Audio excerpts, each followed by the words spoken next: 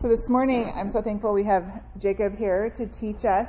And if you don't know, Jacob is one of our elders, married to Kiki, 21 years today. I'm going to open up with our disciplines today, and then Jacob will come teach us, and he's teaching on our Wellspring theme verse, which is on your notebooks, Proverbs 4:23. And so before we get there, let me open up in a word of prayer, and then we'll get started. Heavenly Father, thank you for this day. Thank you for another Wednesday when we can gather together and around your word to hear what you would have us learn and have us to know. And God, I know this semester already has been such an amazing time of growth for many of us, just learning about how to care for our hearts and our homes and how to care for each other. God, I pray that continues, and I think particularly over the next several weeks, as we are not going to have Wellspring for a while, I pray that you would keep us faithful to be in your word, faithful to be doing our homework and preparing for when we're back in January. In your name, amen. All right, so what I wanted to talk about this morning was the month of December. We're in the month of December, and I know a lot of you do something extra special for yourself or for your family, for your kids, to focus on the birth of Jesus this month. It's easy to get distracted by stuff, and a lot of you do an Advent calendar or an Advent book.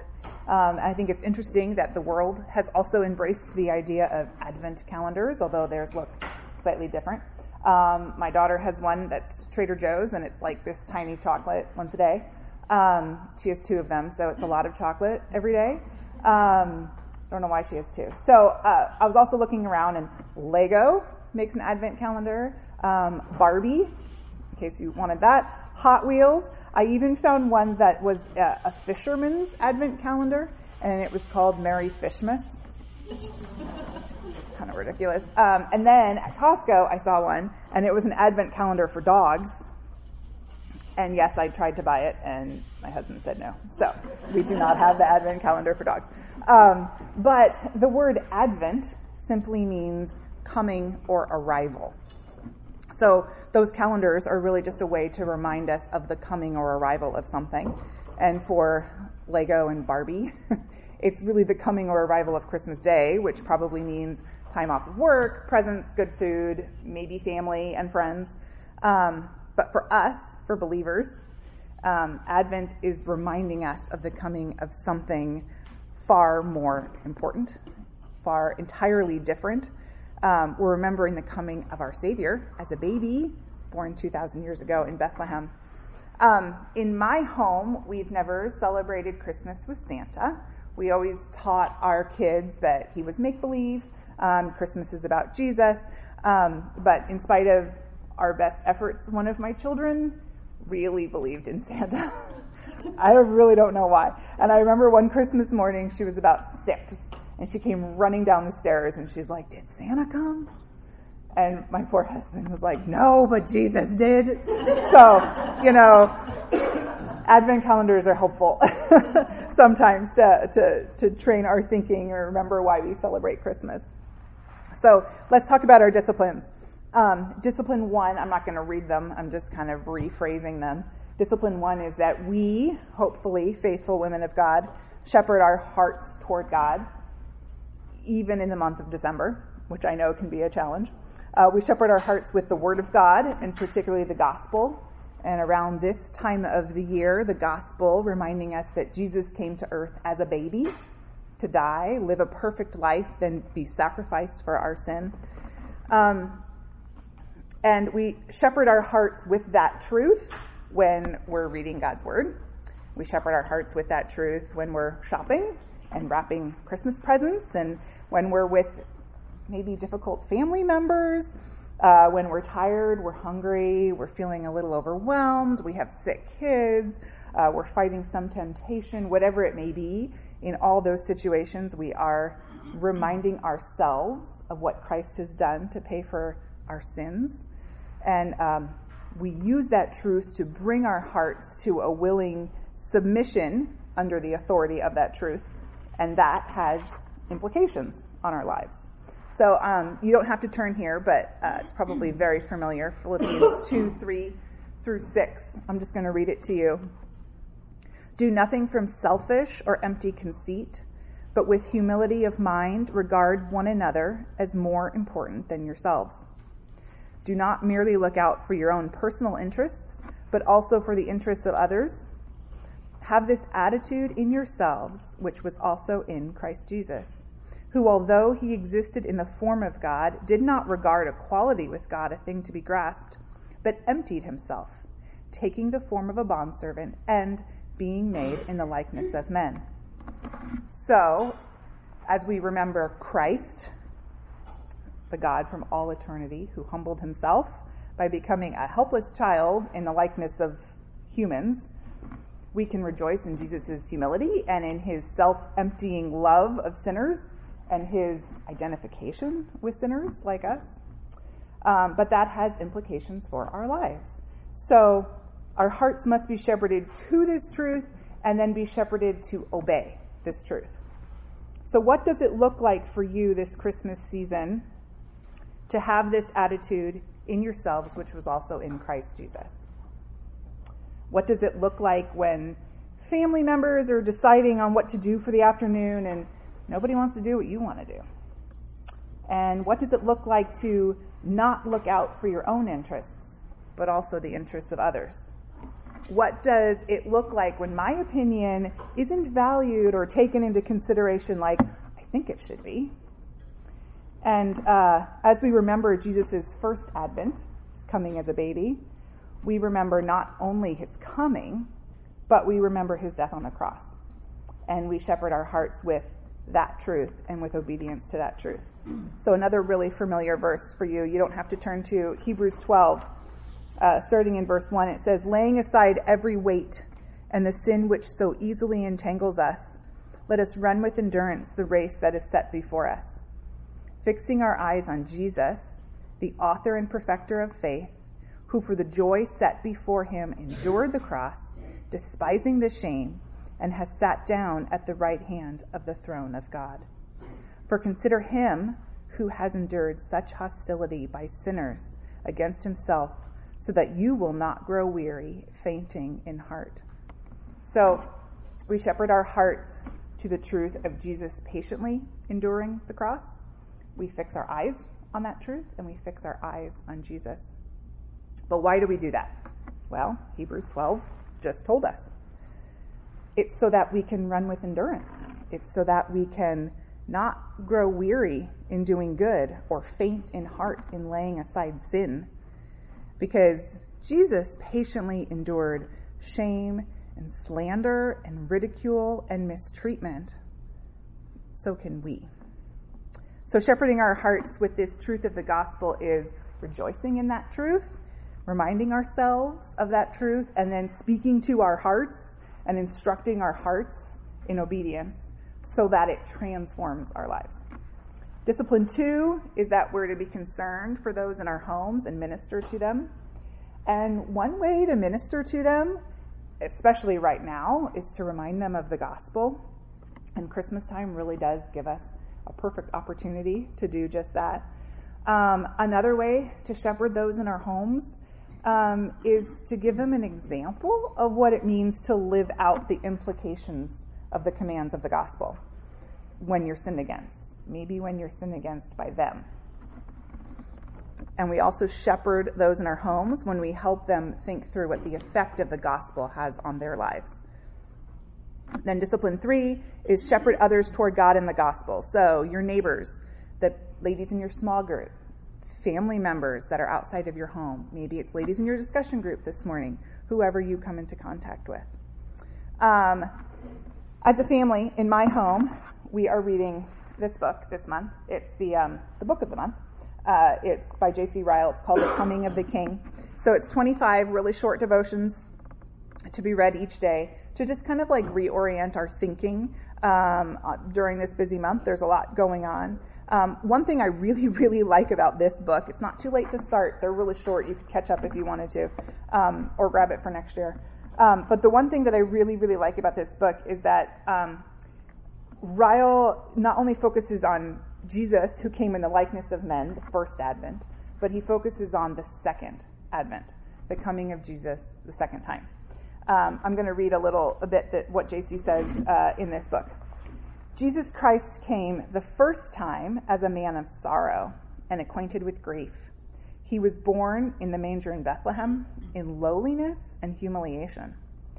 But he will come the second time as the King of all the earth with all royal majesty. So, turn to Hebrews. We are going to look at a passage here. We're going to go to Hebrews 10.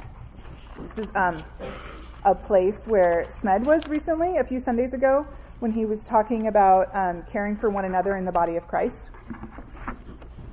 So, Hebrews 10, we're going to start in verse 23. Let us hold fast the confession of our hope without wavering, for he who promised is faithful. And let us consider how to stimulate one another to love and good deeds, not forsaking our own assembling together, as is the habit of some, but encouraging one another, and all the more as you see the day drawing near. So what day is drawing near? It's the second Advent, the Advent of the King of Kings.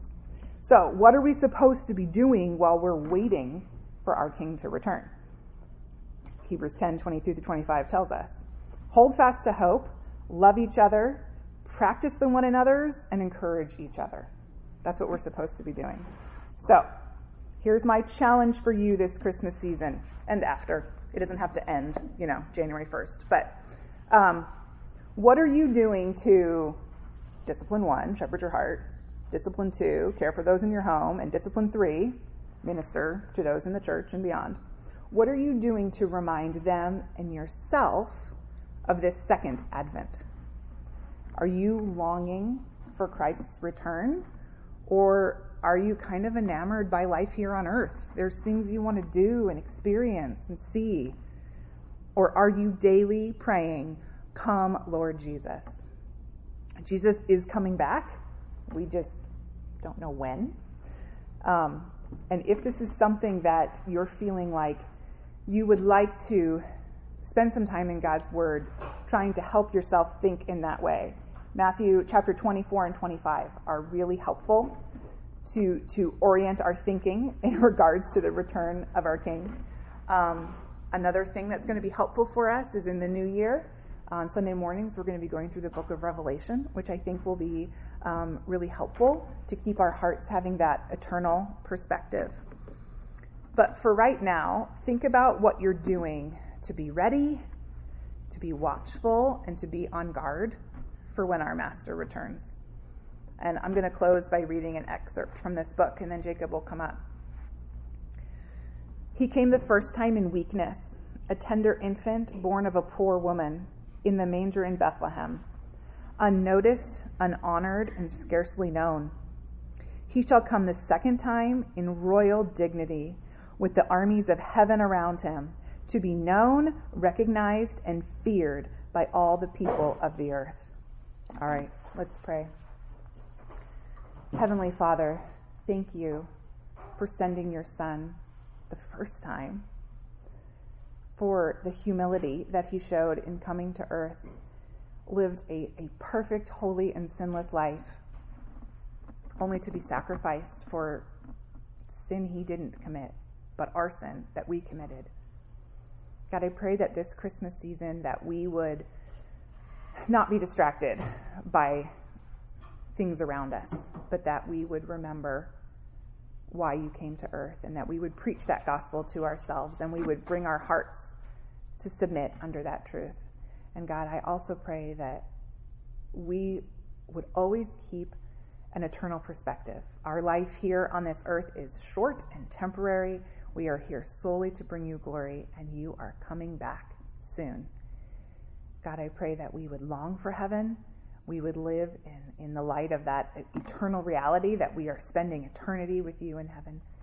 God, I pray that that would change the way we think and the words that we say and the way we respond to people and our actions and our decisions, that you would change all of that in a way that brings you glory. In your name, amen. Is that book still available? I think so. I think there's some out there.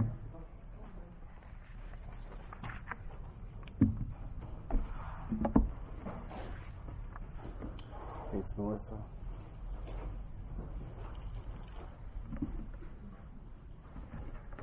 Well, good morning.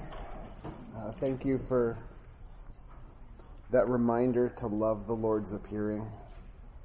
I'm just reminded when you say that of 2 Timothy 3, verse 7 and 8, where Paul says, I have, at the end of his life, of a life of doing after the Lord saved him, of really doing what we're going to be preaching today, guarding his heart and pursuing the Lord. And he said, I have fought the good fight, I have finished the race, I have kept the faith, and henceforth there is laid up for me the crown of righteousness, which the Lord, the righteous judge, will award to me on that day. And what's encouraging is it isn't only to Paul, but he says, and not only to me, but also to all who have loved his appearing. So, just reminded of that with what you were sharing, to look forward to the Lord's appearing. And it can be overwhelming to fight the fight every single day. And Hebrews 12, really all of Scripture says, get your eyes off the racetrack that you're running on, off of today, even while you're faithful in today, and have your eyes set firmly on Christ and his return, and his not only his return, but in his struggle against sin, he actually shed blood. In yours, you haven't yet. So persevere with your eyes on Jesus. And so I pray that if today is overwhelming to you in what I share, discouraging to you, it makes you feel like you have too much to do, or how could I possibly guard my heart like this every day, that you would set your eyes on Jesus for the strength to do so. So today we're going to be in Proverbs 4:23. I know many of you have heard this lesson before. To some, it will be new. It has been a huge privilege of mine for, I think, really since the beginning of Wellspring to teach this every year, the beginning of Build to teach this, and I don't think anyone's benefited as much as me. But I want to open in prayer, just to not take that for granted, that we're going to have God's Word open in front of us, and I really want Him active here in our hearts. So let's pray together. God, I beg that as we have your Word open in front of us, as I speak and seek to expose the truth of your Word, God, I beg that you would guard and guide my words. I beg that you would reveal yourself to us through your Word and cause us to worship you. God, I pray that your Spirit would be active here this morning. Holy Spirit, grant my heart a submissive posture before you, that I wouldn't teach this as an expert, but just as a fellow beggar helping other beggars find the bread. Holy Spirit, grant the heart of my hearers a submissive posture before you, and transform us, sanctify us, maybe even save some this morning as your word is preached. And God, first and most, I pray that I would guard my heart more diligently as an effect of reminding myself of these things, and I do pray that that would be the result in the hearts of every woman here. In Jesus' name, amen. So open up your Bible or look down at your handouts to Proverbs 4:23. You can see there's three parts to the verse. Proverbs 4:23, there's three parts, a what, a how, and a why. And so identify those three parts with me. You can see it written in the various versions, various English translations of the message there midway down the first page. The what of the command is keep your heart, watch over your heart, guard your heart. Then there's a description of how this is supposed to be accomplished. With all vigilance, above all else, with all diligence. And then a reason for this is given. The reason why Solomon encourages his son to guard his heart, watch over his heart above all else with all vigilance, is because it is from that heart that all the rest of life flows. He says, because from it flows the springs of life. It is the source of life, or as NIV translates it, and it's the name of this ministry, your heart is the wellspring of your life. So we're going to go through this. This outline of the verse is going to be the outline of our time this morning. But we're going to back in. We're going to start with the why and then move to the how and the what. Or the what and then the how.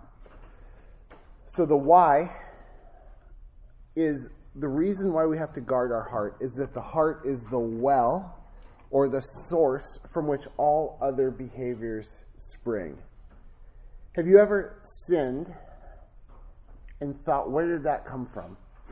Feeling like what just came out of me, that wasn't me, was it?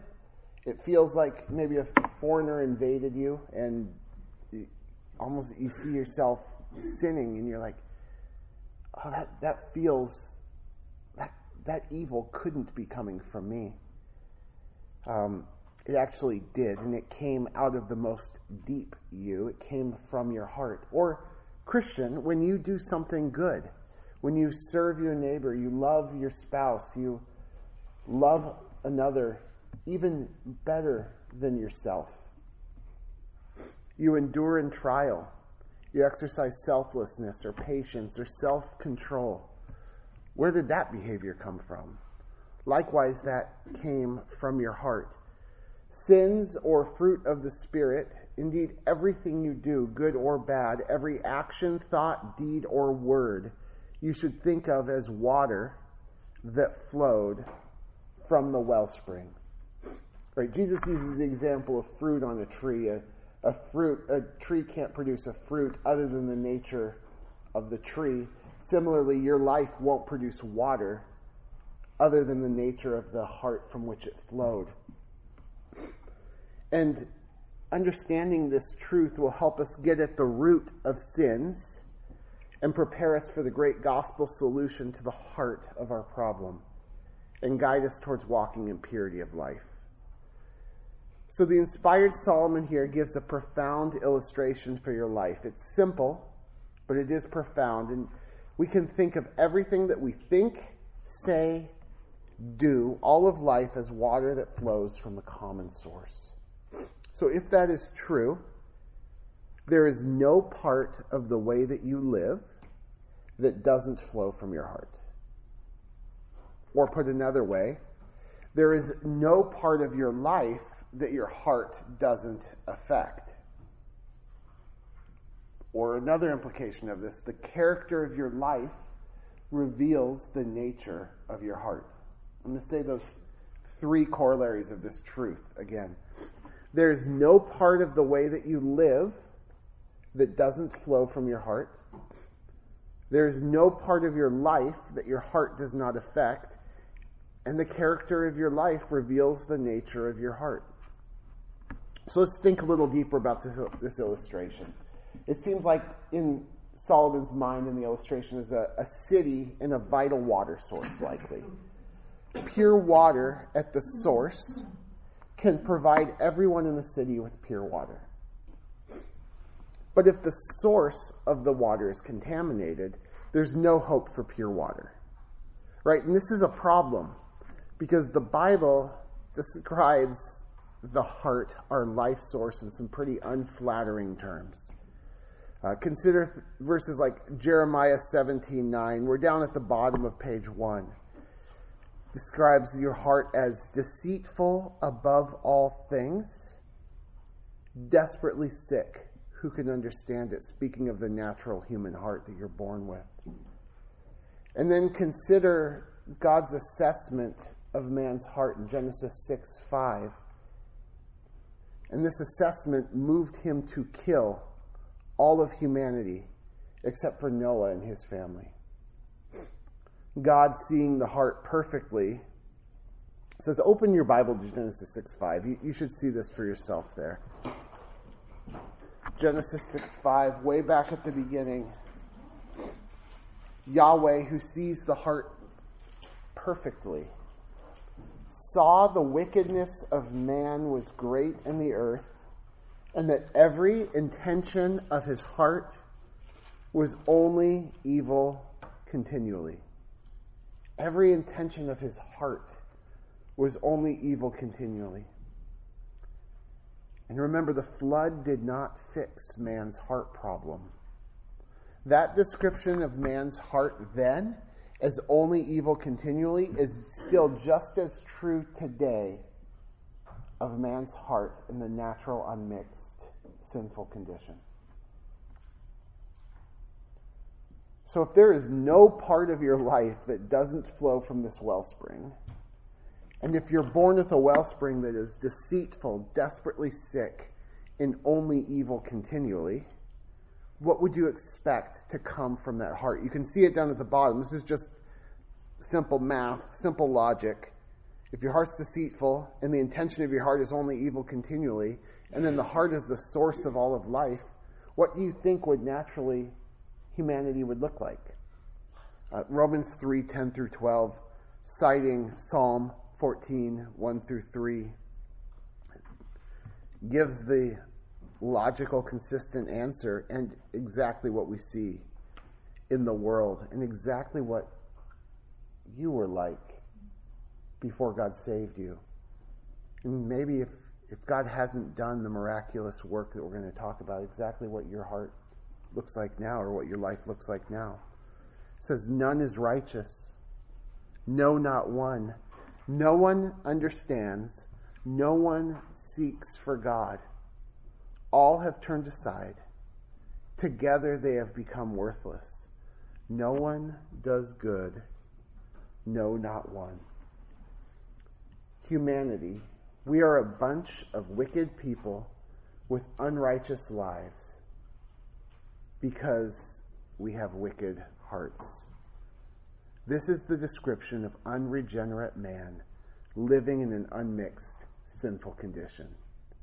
None of us are an exception to this.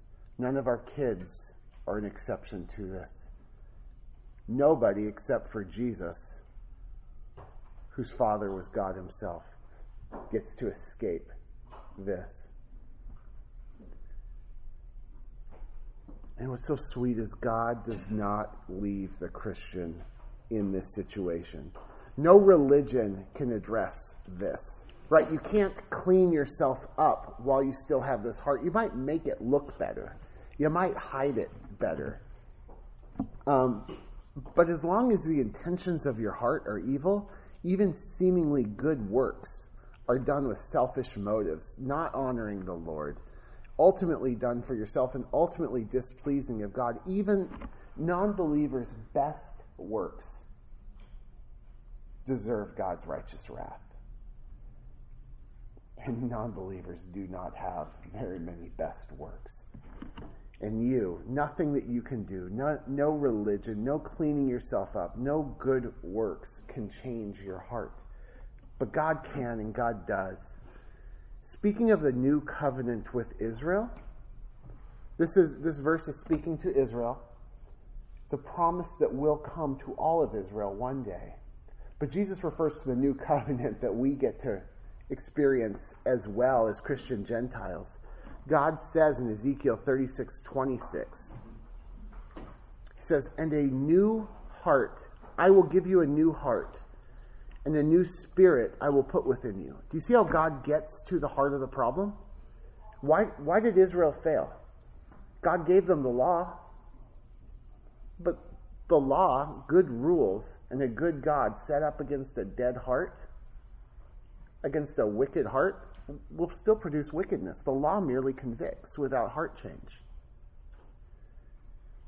But God gets to the heart of the problem and says, "I will give you a new heart, and a new spirit I will put within you. I will remove the heart of stone from your flesh and give you a heart of flesh. I will put my spirit within you, and I will cause you to walk in my statutes and carefully obey my rules. We recently went through, as a family, we're reading one chapter a day through the Bible. We've made it up through all the history books.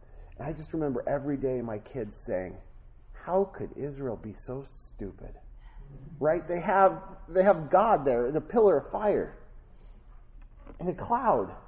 He's parting the water. He's giving them food every day. There's a reminder every morning of God's faithfulness, of his love, of his promise, and Israel grumbles. Why? Their hearts were unchanged.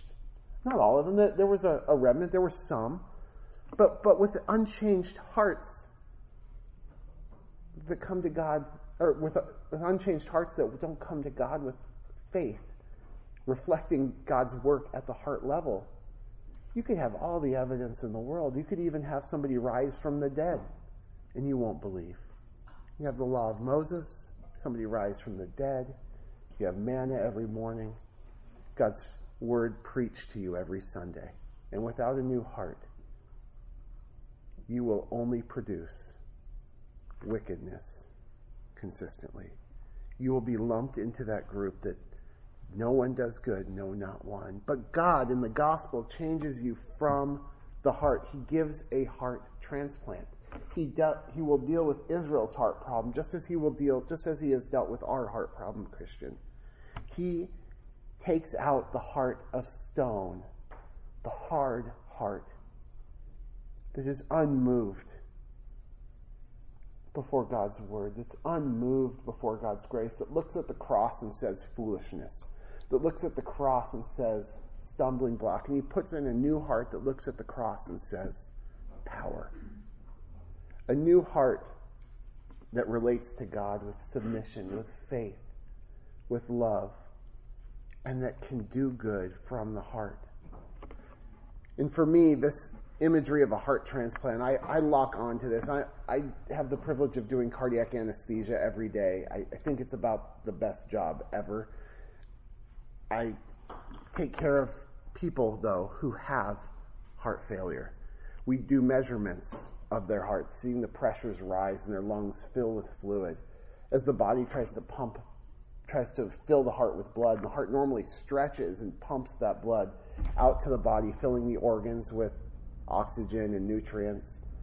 And when the human heart gets hard, that's what happens in a thing called diastolic heart failure. The heart gets hard, it doesn't fill. The blood gets pushed in and the pressure's back up, your lungs fill with fluid. The blood doesn't move forward, so your kidneys die, your intestines die, your brain sort of, it doesn't atrophy, but it's not sharp. You can't think well. Cognitive function deteriorates. Really, because the heart is failing, the whole body is filled with misery and death. And what's so crazy is when you see patients who are, you're just keeping them alive barely, because their heart's not dead, but it's close to it. And they get a heart transplant. And you come back, there's some of these patients I remember seeing where you're just like, you're a new person. They could barely hold a conversation, and they're witty and joking. You see their kidneys, and they're on the verge of needing dialysis every day, maybe needing it every once in a while because their kidneys can't work. They can't eat because they can't digest food. They can't walk because their muscles don't have blood flow. And they come back and they look like a different person because they had a heart transplant. Christian, we are more in need of a heart transplant than those people with a heart failure. And God's work is even better than giving us somebody else's heart that will only last for a while. He takes out our old dead hearts and gives us a new heart, changes us from the heart, and then one day he will change our whole being. But I'm getting ahead of myself. Christian, you had an old, dead heart of stone, and God gave you a new heart of flesh. You were born again, John 3:3. You are a new creation, 2 Corinthians 5:17. And God has given you, if you are a Christian, God has given you a new heart. God declared us righteous and changed us from the heart so that for the first time we will have the ability to obey God and love God from the heart. we still live in a mixed condition, right? We still have our sinful flesh and we're able to sin. And that can overwhelm us, right? Sometimes you think of the mixed condition and all you see is sin. I'm so overwhelmed with sin. I feel like I can't get rid of it. It's just there. But Christian, I want you to appreciate something this morning. That for the first time when God saved you, for the first time you are able not to sin. You're able to please God. You're able to shepherd your heart from sin and to God. Apart from this heart transplant, that's like going up to a grave and telling a dead person, be live. God did that work. When you were dead in your trespasses and sins, God made you alive together with Christ. He took out your dead heart of stone and gave you a new heart of flesh. And now with this new heart, having been declared righteous in justification, you and I have been set on a trajectory to increasingly live out the righteousness that God declared, the righteousness that God saved us for, and the righteousness that God will ultimately complete in us. You used to be a slave of sin because you were sinful from the heart. We used to be obedient or disobedient because we had disobedient hearts. Open your Bibles to Romans 6:17. It's one of my favorite verses in all of the Bible. Romans 6:17 tells us what God has done, what God accomplished with this heart transplant. And Paul appropriately starts with the words, thanks be to God. Thanks be to God that you who were once slaves to sin have become obedient from the heart. Underline that, circle it if you do that in your Bibles, or something big. You're obedient from the heart. You used to be slaves to sin because your heart was sinful. You're now obedient, not because God told you to, not because of fear of death, not because of religion. You're obedient from the heart because God gave you a new heart.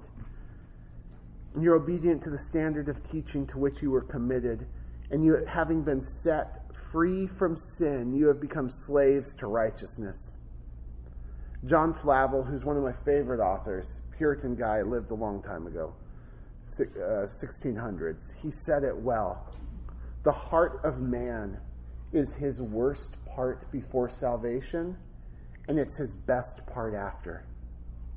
It's not all that it will be. We're not all that we will be, but it was your worst part. You used to be slaves to sin because your hearts were wicked.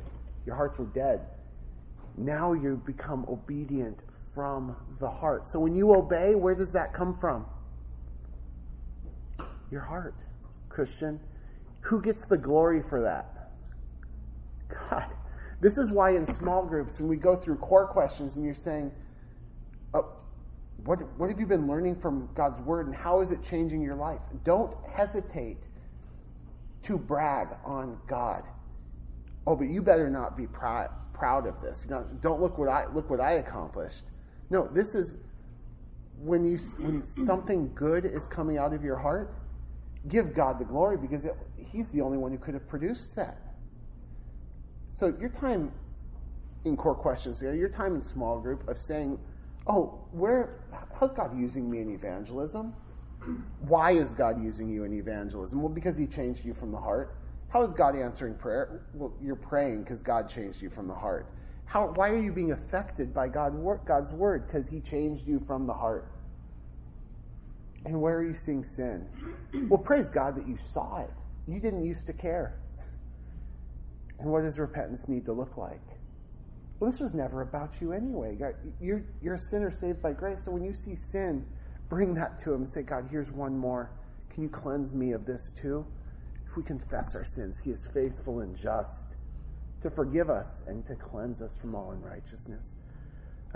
When you see, basically, guys, everything that we do in the Christian life flows from God. God gets the glory, and it's appropriate to say, thanks be to God. For many, this is old news. This theology of God changing you from the heart, you know it. You say, yep, this is the 157th time I've heard this. I got it. Don't ever let yourself be there. The same sun that melts the wax, hardens the clay. Right? The same sun in the parable of the soils that caused the seed in the good soil to grow up to fruitfulness baked the clay of the hard soil. If your heart is sitting here and you're checking out and you don't say thanks be to God, repent of that and pursue thankfulness to the Lord right now. Every day when you open up God's Word and you ask yourself, what do I learn today about God? Don't be content to just say, yep, I learned something and move on. What did I learn about God? And worship Him for it. So, Proverbs 4:23 told us that the heart is the wellspring of our lives. And that would be horrible, horrible news, hopeless news, if not for this good news of the gospel, this great news of the gospel. That when God saves us, He changes us from our very heart. And the change in us that the gospel brings is not superficial. If you're a Christian, you've been changed from the very core of who you are. You've been changed from the very wellspring of your life, your heart. So everything else that you learn today, do today, resolve to do today, it has to sit under that massive shadow of the gospel. Sit in the shadow of the cross where God gets the glory. It's all for Him. This should not move you to religion, where you try to better yourself through religious practice. That's what the Pharisees did. That's what every other hopeless religion does. Let me make the outside of the glass look good. The pipes look good while the water flowing through it or the water sitting in the glass is full of poison. God changes you from the inside out. Puritan pastor Richard Baxter, this is next quote, middle of page 2, says, "Till the Spirit has regenerated the soul, all outward religion will be but a dead and pitiful thing. To make up a religion of doing or saying something that is good while the heart is void of the Spirit of Christ and sanctifying grace is the hypocrite's religion. But thanks be to God, He has no interest in religion. Through the gospel, by Jesus' work at the cross, God gives us new hearts. But thanks be to God that you who were once slaves to sin have become obedient from the heart." Christian, your heart is precious. Not only because it's the source from which all life flows, but also because it was made new in the gospel. Imagine a city that once had a poisoned well that only made poisoned water. That city could not flourish. In fact, that city would be full of death.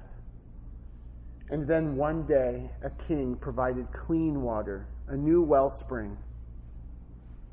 Their old well was full of poison, and the new one, for the first time, had fresh water.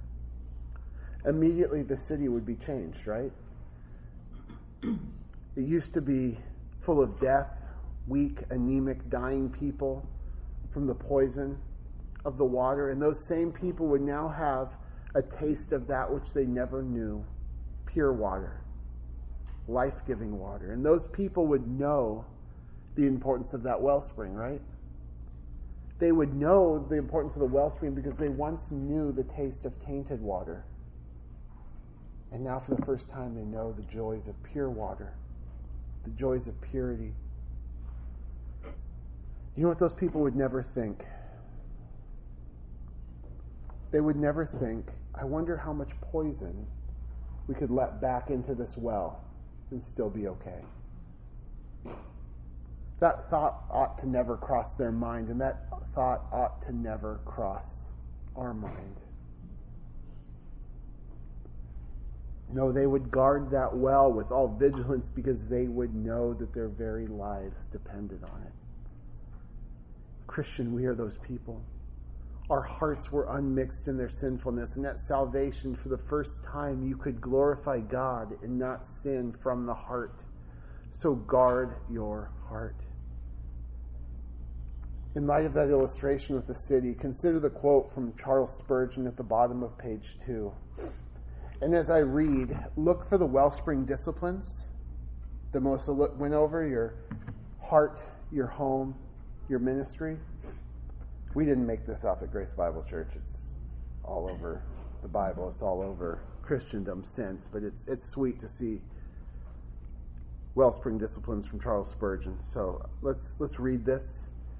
The poison of the soul is only sin. And sin is like poison in many respects, because poison, wherever it enters, it stays not there, but it diffuses itself all over the body. And it doesn't stop till it has infected all. Such is the nature of sin. Enter where it will, it creeps from one member of the body to another, from body to the soul, till it has infected the whole man. And then from man to man, till the whole family. And it stays not there, but runs like wildfire, from family till family, till it has poisoned a whole town, and so a whole country and a whole kingdom. Woeful experience proves this true. If you dabble with the poison of sin, it will seek to destroy you. It won't stop there. It will seek to destroy your home. There will be consequences beyond you. And then your ministry.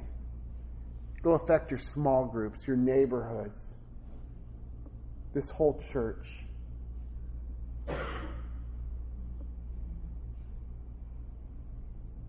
Jesus takes sin in the church very seriously. You should too. We help each other with sin in our lives, not because we're better than the other, right? Who's well positioned to help your brother or sister trapped in sin? You who are spiritual, the ones who are walking by the Spirit, the ones who are keeping a close watch on their heart are well positioned to help their sisters in Christ, their spouses, their kids. The one who sees clearly the log in her own eye is well positioned to help her brother or sister get the log out of her eye. And if you dabble with sin, you are well positioned to destroy your home, your small group, your church.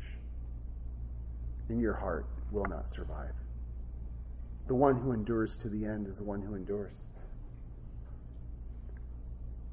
You show that God gave you the new heart when you live out that heart. You can't say, God gave me a new heart, and then look at what comes out of your heart, and you see poison, you see sin. That might be evidence that your heart wasn't changed. So what do you do if you see that? You don't seek to make yourself better. You confess it. Turn to the Lord in faith. I said it before. If you confess your sins, He is faithful. He will forgive your sins and then cleanse you of unrighteousness. Do not, when you see sin, say, oh, I got to make that better. I got to make that better before I come back to church, before I come back to small group. I got to make sure that I get that sin under control.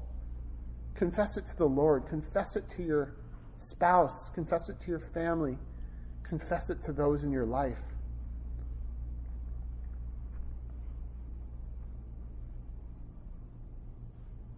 What poison are you dabbling with? And I don't ask that hypothetically.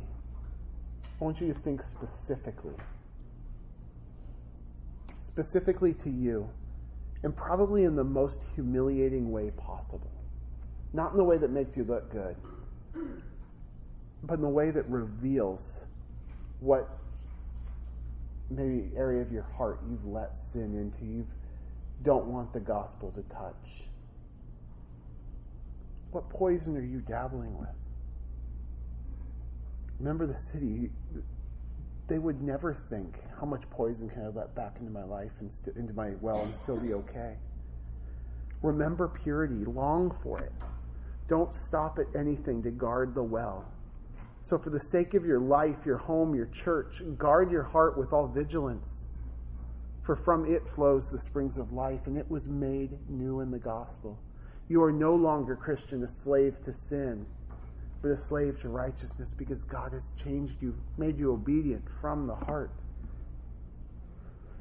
So the truth that the heart is the wellspring of your life, it leads very naturally to Solomon's command, right? We just talked about the why. The heart is the wellspring. We could keep going longer about that, but it's hard to even talk about that without talking about the what. If the heart is your wellspring, what do? You guard it. And that's where we're going next. Top of page 3. Guard your heart. Keep your heart.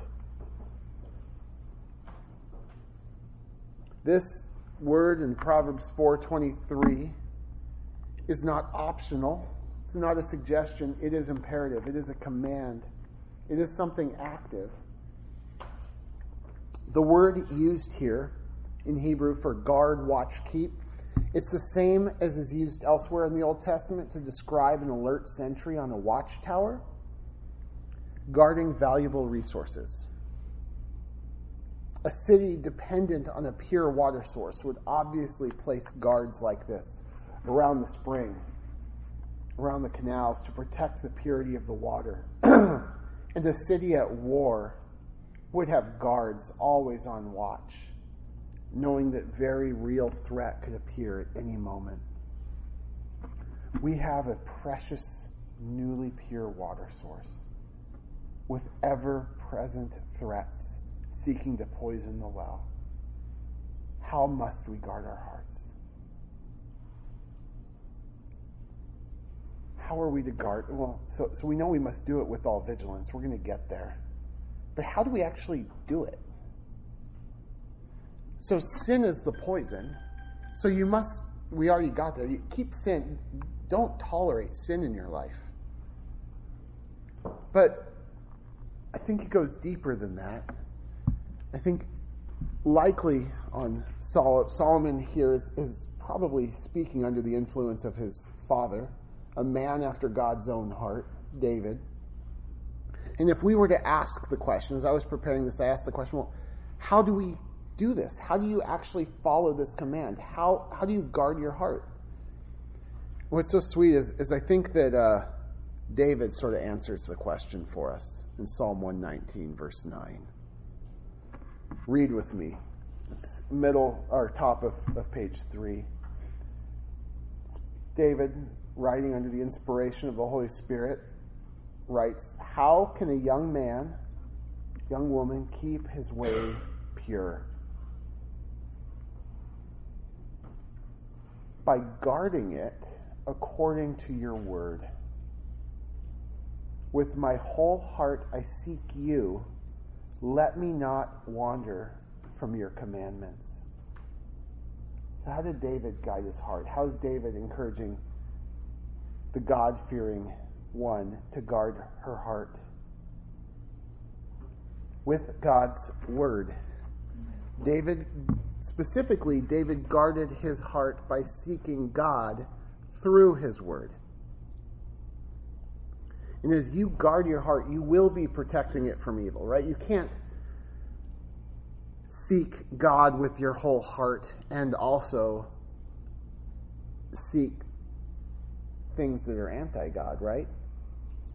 Purity of heart is single nature of your heart.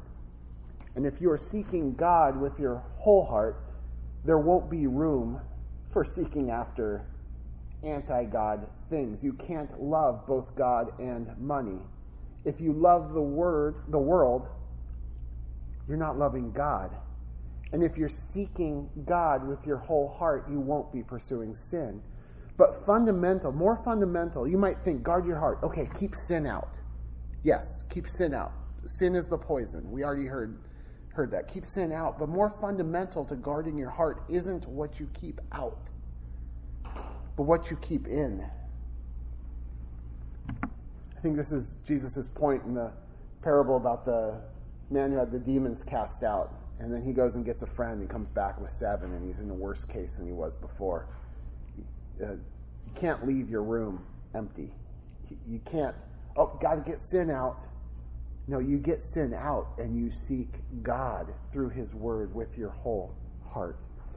So as you guard your heart, you will be protecting it from evil, not wandering from his commandments. You will be careful who and what you allow close. But we see more important and more fundamental to the guarding of your heart isn't what you keep out, but what you keep in. Seek God with all your heart. As we guard the well springs of our hearts, we must be shepherding our hearts to the Word of God to get the God of the Word.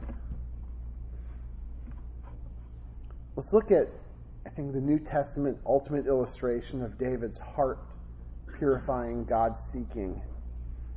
Turn in your Bible to 1 John 3, 2 through 3.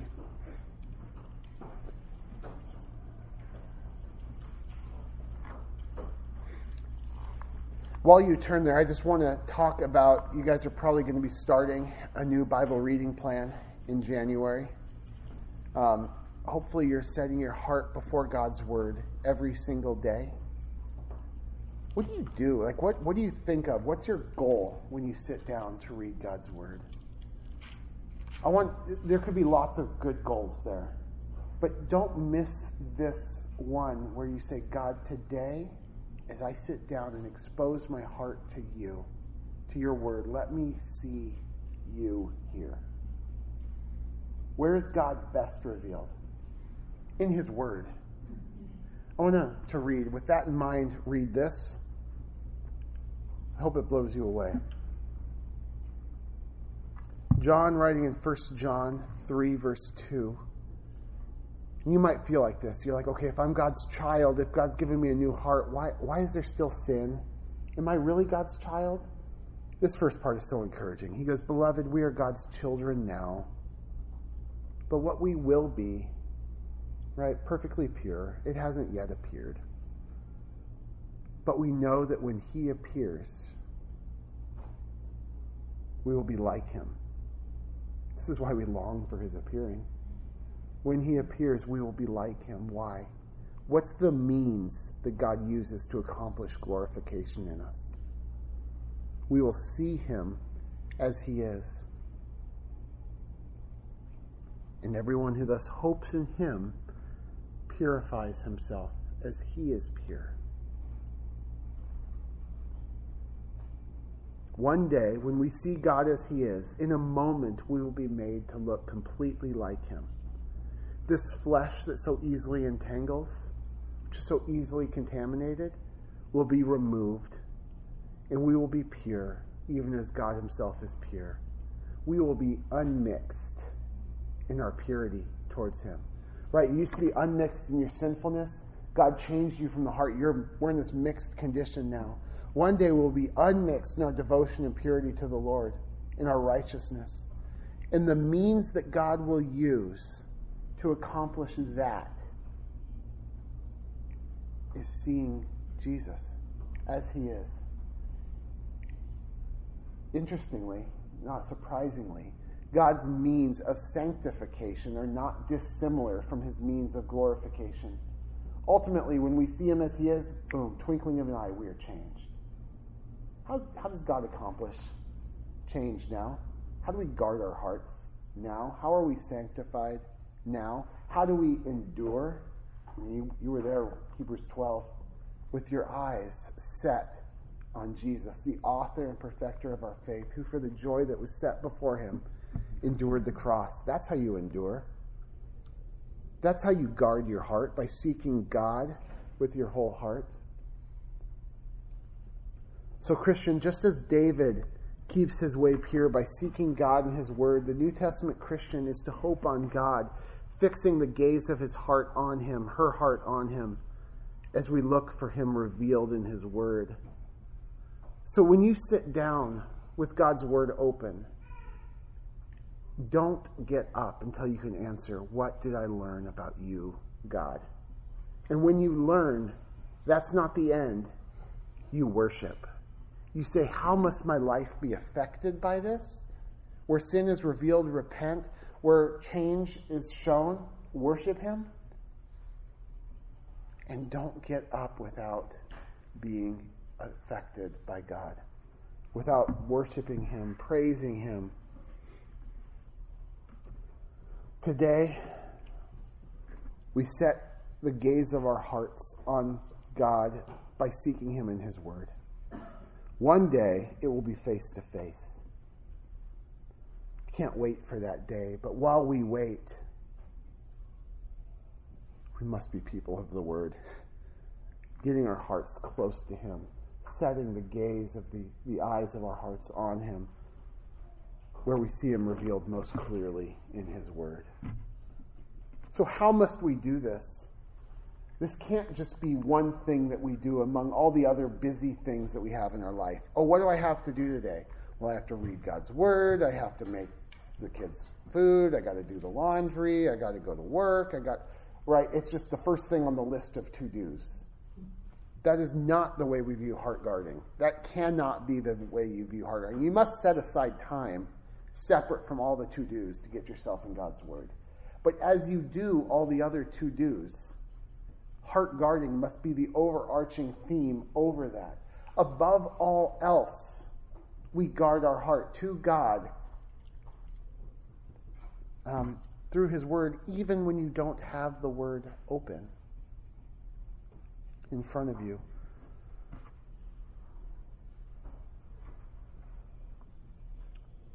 So this is why Solomon, this is why the verse says, you do this above all else with all vigilance, is because there cannot be for the Christian a higher task, a more important task, one that you give more attention to than the guarding of your heart. This isn't a suggestion. It isn't something that would be good to do in addition to all the other things that you do. It must be the most important thing in your life, what you do with more energy than you do with anything else in your life. And remember, this isn't just, I need to give more attention to keeping sin out of my life. No, this is guarding your heart by pursuing God in all of life. I want to encourage you or make you think, if you are at war, wars are not typically lost in a decisive battle. Or I guess when you're fighting a decisive battle, you know you're fighting it. That's not where you stop paying attention. Right? It's not in the middle of a war that you're defeated. It's one tiny surrender at a time. You don't wake up one day and decide, I'm going to stop watching my heart, especially when you're in the biggest trial of your life. Right? You must guard your heart. Don't waste your trials. That's when God accomplishes holiness. That's when he proves. That's why you count it all joy. Because in those trials, God is testing your faith, and he is going to prove what he did. So you can count it all joy. But it's rarely in the biggest trials that the Christian fails and falls away. When you wander. It's in the little things. It's a slow, incremental process. After small, incremental compromises, you become something that you never imagined you would become. So you must remain vigilant. Hold the line. Do not compromise in your heart guarding, even on things that may seem insignificant. Right, Solomon, when he's like, shoot, I'm going to be king. Well, he's like, God, give me wisdom. I need you. I need you on this. Let me build the temple that you want. Let me call the nation back to you. Let me continue even better than my father. God, give me wisdom. And then what? This is basically the story of 1 Kings. If you read 1 Kings chapter 1 through basically the death of Solomon, you see this process of a man who started well and through slow, incremental compromises ended up in a place he never thought he would be. And this is incredibly sobering because this is the one that God used to write this command that's the namesake of our ministry, Wellspring. Solomon knew the importance of guarding the wellspring. He wrote the verse.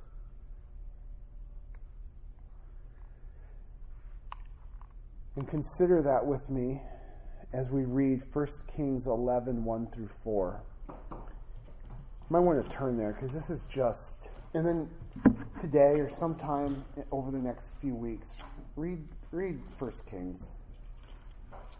Especially the chapters leading up to this, and look for the little compromises. Women, being convinced of the necessity of heart guarding is not sufficient. Agreeing with Solomon that with the importance of heart guarding isn't sufficient. Being excited about heart guarding isn't sufficient. We actually have to do it. 1 Kings 11, verse 1. Now King Solomon loved many foreign women, along with the daughter of Pharaoh, Moabite, Ammonite, Edomite, Sidonian, and Hittite women, from the nations concerning which the Lord had said to the sons of Israel, You shall not associate with them, nor shall they associate with you, for they will surely turn your heart away after their gods. Solomon held fast to these in love. He had 700 wives, princesses, 300 concubines, and his wives turned his heart away. For when Solomon was old, his wives turned his heart away after other gods. Look at this. And his heart was not wholly devoted to the Lord his God, as the heart of David his father was. David sought God with his whole heart. Solomon, through a series of heart-poisoning compromises, had his heart turned away. His heart was not wholly devoted to the Lord. And then consider the effects on Solomon's heart. We see it. His heart was turned away. What about his home and his ministry? Solomon's heart turned to false gods, but his children did not love God. Within a generation, the kingdom was ripped in two and inundated with idol worship. Finally, God's people were marched out of their promised land to exile in chains. Little compromises that Solomon was certain that he could handle poisoned the well and all that flowed from it. Solomon knew Proverbs 4:23 better than we do. He wrote it. But guarding your heart is much more than knowing the command. You must actually do it. And yesterday's success at guarding your heart doesn't even guarantee tomorrow's, but it sure helps. Above all else, more than you pursue food each day, more than you seek to care for your home, to provide for your kids, more than you diligently care for your home, care for your ministry, more than anything else, guard your heart. God has given you a new heart. He's given you the Holy Spirit, and He commands you and enables you to guard your new heart. We must do this above all else. No days off, no higher priorities. This is a lifelong, faithful process. Christian, you were saved by God's grace, and you will only guard your heart by God's grace. So recognizing the importance of these tasks, right? The stakes are high as you diligently depend on grace. Christian, you were saved only by hearing by faith. You will not be perfected by the flesh. Right? That's Galatians 3. That's the whole argument there. You don't seek to guard your heart through willpower. Oh, I need to make myself better. I need to earn God's favor. No, but God saved you by grace through faith, and He had good works, good intentions, ultimately glorification in mind. So everything that you do with these questions that come must be done as an outflowing of faith, under the shadow of grace. Your new heart was created by God. It will only be sustained by God. So on the back of page 4 at the top, I have some water purity check questions for you. The intent here is to help you see what the state of your heart is, right? How do you check to say, how's the wellspring doing? If you have a city with pure water, they're aiming for pure water. What do? Well, they check the water. They look for contaminants. So too, you should look for what is flowing out of my heart. Is it consistent with the new heart that God's given me? Is it consistent with what God saved me for? Is it consistent with the holiness that God wills for you? We check what comes out of the pipes in our home, right, to check the purity of the water. You don't feel real confident if you have a really nice, shiny faucet in your sink, but the water that comes out's brown. That's what religious people do. That's what Jesus said the Pharisees did. They neglected the weightier things of the law, like love the Lord your God, love your neighbor as yourself, and they took care of the outside. It's easy to do that in the church. Clean yourself up, look good on Sunday, and when you come to Wellspring in that small group, and your life is an absolute mess. Don't despair if that's you. Repent. Confess it. Repent. And start guarding your heart. So these questions are a means to that. They may lead to confession and repentance. They may lead to praising God for his work in your heart. I want you to consider these. Do you usually have a sense, or do you usually sense a presence or absence of affection for God? What does that reveal about the nature of your heart? Remember, when you had a wicked heart, no one seeks after God. With a new heart, you seek God with your whole heart. Do you have an appetite for God's word? I'd say if you don't, what tends to distract you or keep you from God's word? Are you daily shepherding your heart to God in his word? Why or why not? Do your daily routines, including entertainment choices, internet use, free time, priorities, reflect that you're guarding your heart above all else? When you have 5 free minutes, what do? A really good heart check question is when you open your phone, your thumb is like a barometer on your heart. What app do you launch? And what do you do? What effect do TikTok Reels, Facebook, whatever TikToks are called, Facebook Reels, YouTube Shorts, or whatever, do those things tend to spur you towards heart guarding or something else? How do your prayers, or lack thereof, reflect the vigilance with which you guard your heart? What lures your heart away from God? Right? You can't love God and money. You can't love the world and God. There will be things when you think of the soils and the plant that sprouted up, and there were things that choked that faith. What threatens to choke your faith? What would heart guarding look like if you recognized that?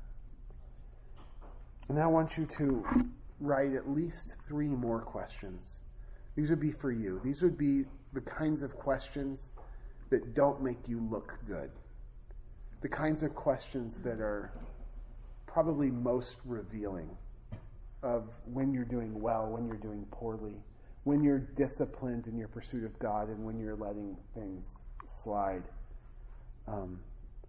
For me, these questions, I tend to be disciplined in my pursuit of God and disciplined in other areas altogether. It's when I hit the snooze button and I don't work out like I was committed, and when I tend to make bad choices in food. Those aren't huge sins in and of themselves, but when I'm doing those things, I'm like, it usually is indicative that I'm not being disciplined in all of life. There's some sin coming. That might seem trite. That might have no correlation with your life. But spend some time in prayer, talking to your spouse, your roommate, your closest friends about what are some things in my life that tend to accompany sin, that might reveal when I'm not doing a good job of shepherding my heart. It might be like warning signs. There's some poison in the water, before it gets too far. And then go over these questions. Choose somebody in your life, somebody close. Not everybody, but whether it's somebody in your Wellspring group, your small group, your spouse, roommate, somebody to go through this with and to say, can you help me? If you find yourself caught in sin, go to somebody whose life looks like what you want your life to look like and say, hey, I'm caught. Can you help restore me? And ladies, keep a close watch on your life here, because you might need to be that woman for somebody. We don't run this race alone. I'm so grateful for the series that Smet is in.